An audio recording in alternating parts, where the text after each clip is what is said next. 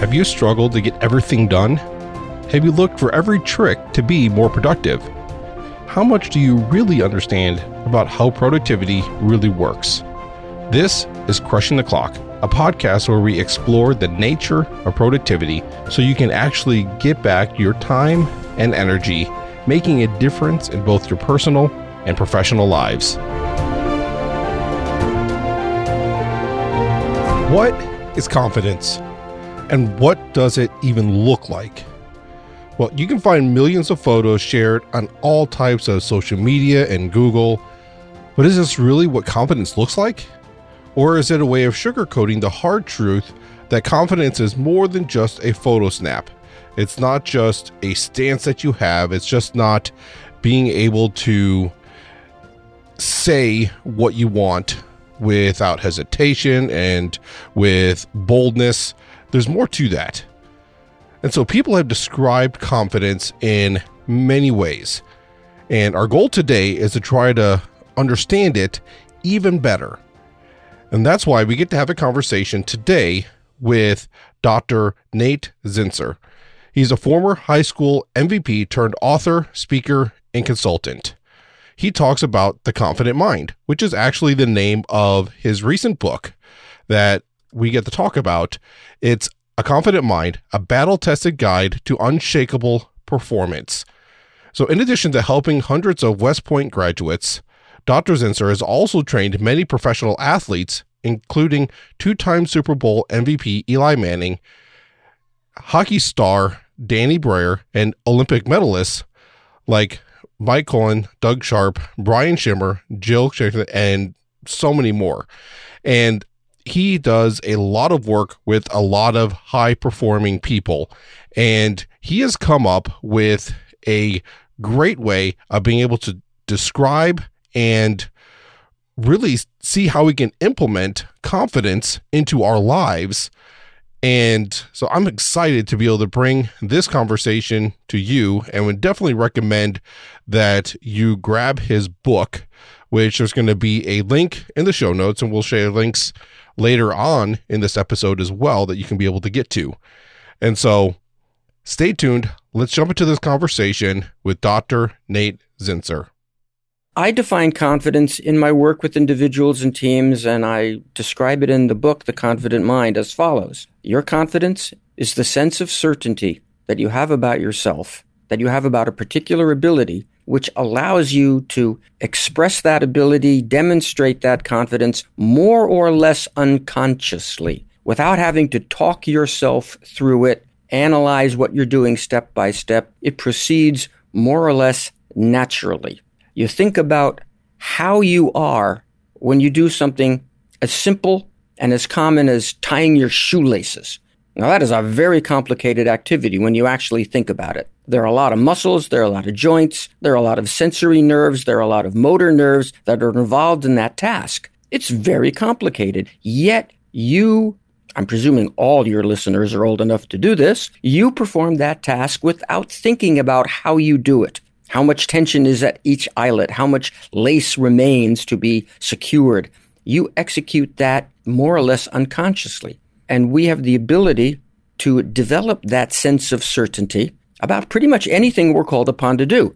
Whether you're a professional football player who has to throw a 50-yard corner route against a certain coverage, whether you are a surgeon who has to execute a particular incision to expose particular structure, whether you're a nurse who has to change out an IV, whether you're an accountant who has to survey a certain string of figures on a spreadsheet, we all have the ability to develop that sense of certainty, and it makes our execution much more effective, and it makes the whole process a lot more enjoyable as well. Yeah, so a thought that I had with that is, first of all, that it's like a habit that gets developed, but also there's a lot of times that I've noticed where people get to the point to where they're good at something and it becomes second nature. They don't realize the skill level that they actually have. Yes. And so they end up devaluing it. That is ridiculously common, Josh.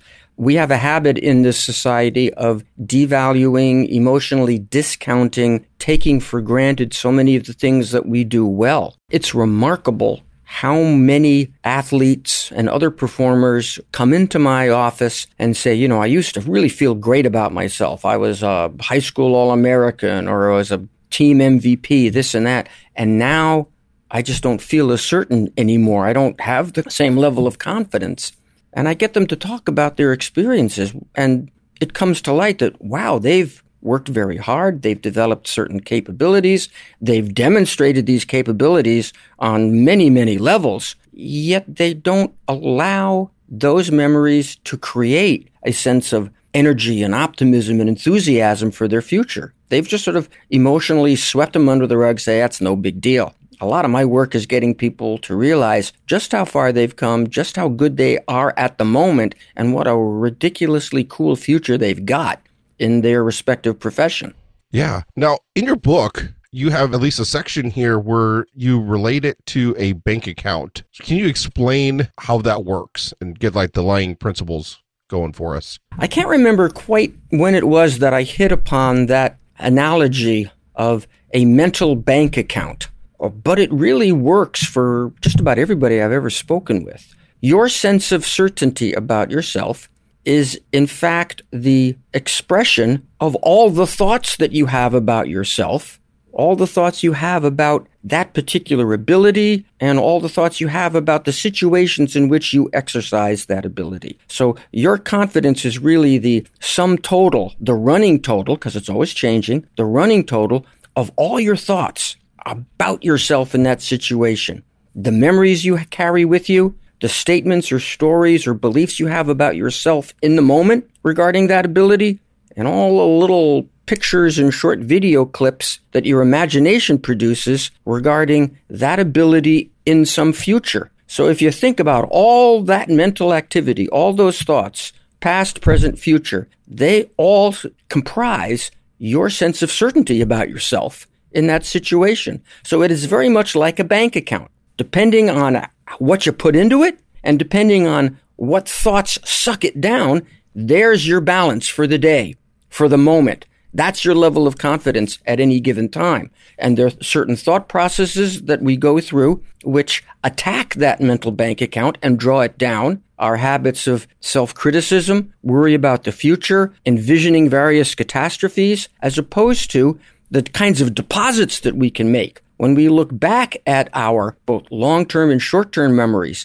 and kind of filter out, sift out moments that have created in our lives a powerful sense of energy and optimism and enthusiasm for ourselves.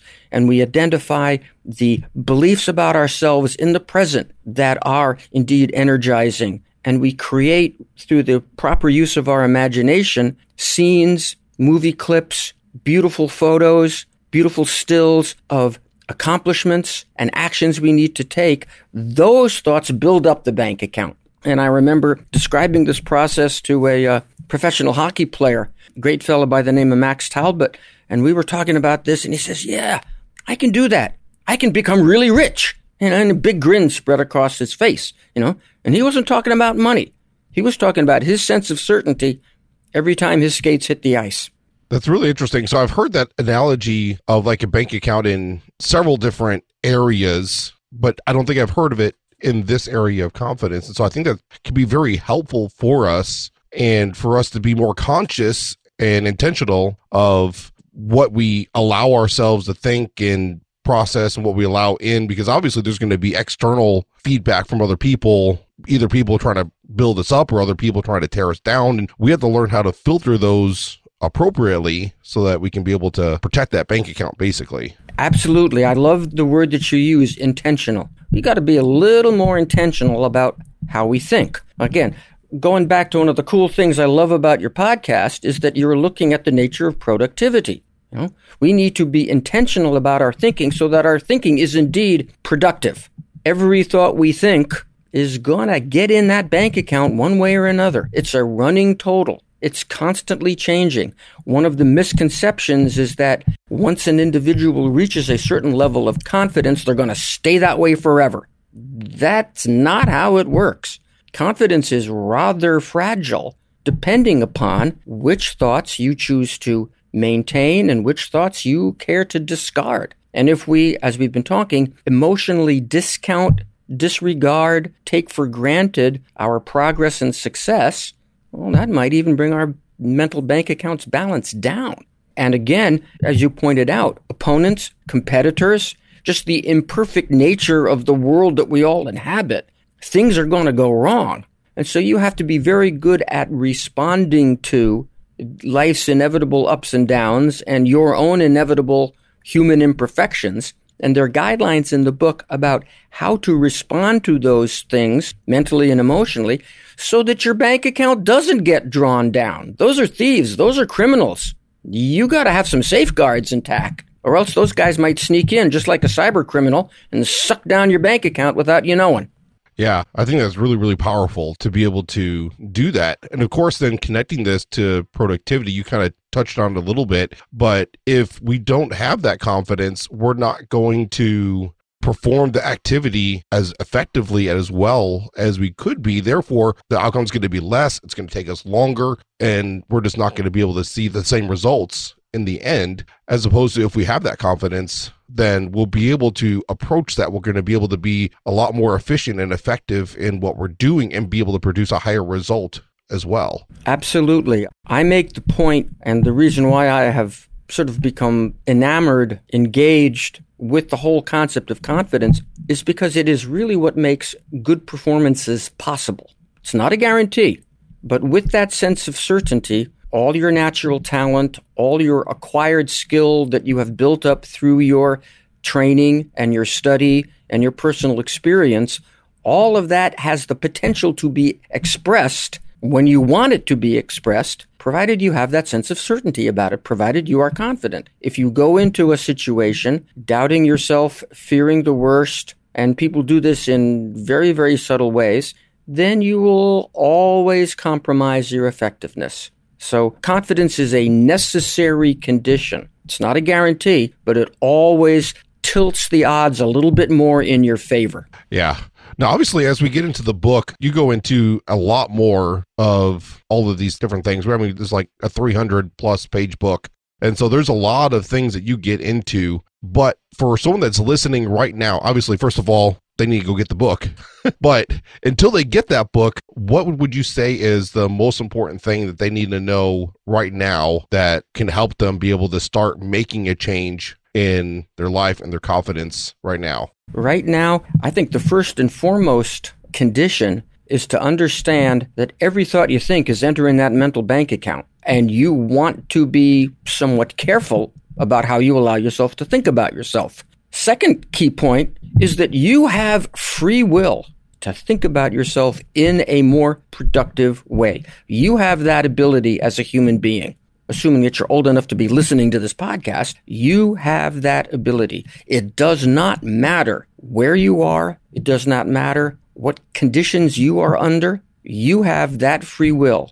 We can look at the experience, and I quote some experiences of people who have unfortunately been incarcerated unfairly, prisoner of war camps, concentration camps during Nazi Germany's regime. And there were men and women in those situations who retained, and I will quote Dr. Viktor Frankl here, the last human freedom to choose one's thoughts regardless of circumstance. Everybody has that ability, and unfortunately, a lot of times we just forego that. We just give out that ability, and we allow the circumstances that we are in to dictate how we think about ourselves. So if there's two things that I'd like your listeners to be aware of and get busy with right now, it's understand that everything that you think is affecting you and that you have the free will to decide, what am I going to think about? How am I going to be in certain situations?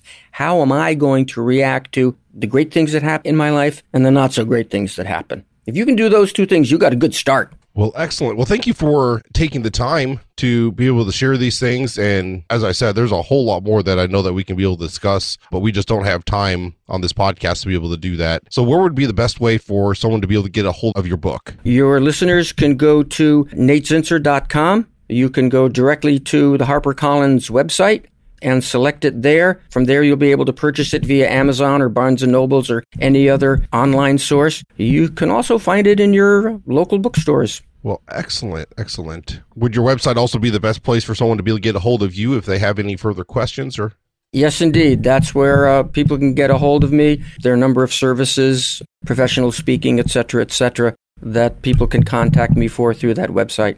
Well, excellent. Well, thank you again very much for your time and for taking the opportunity to be able to write this book and share it with the world. Thank you so much. It's been a pleasure and a privilege, and I hope your listeners can benefit from it. Make sure to follow or subscribe to this podcast in your podcast player of choice so you don't miss an episode. If you have any questions or comments, or you want more productivity resources, visit crushingtheclock.com. I would love to hear from you. And I'll catch you on the next episode of Crushing the Clock.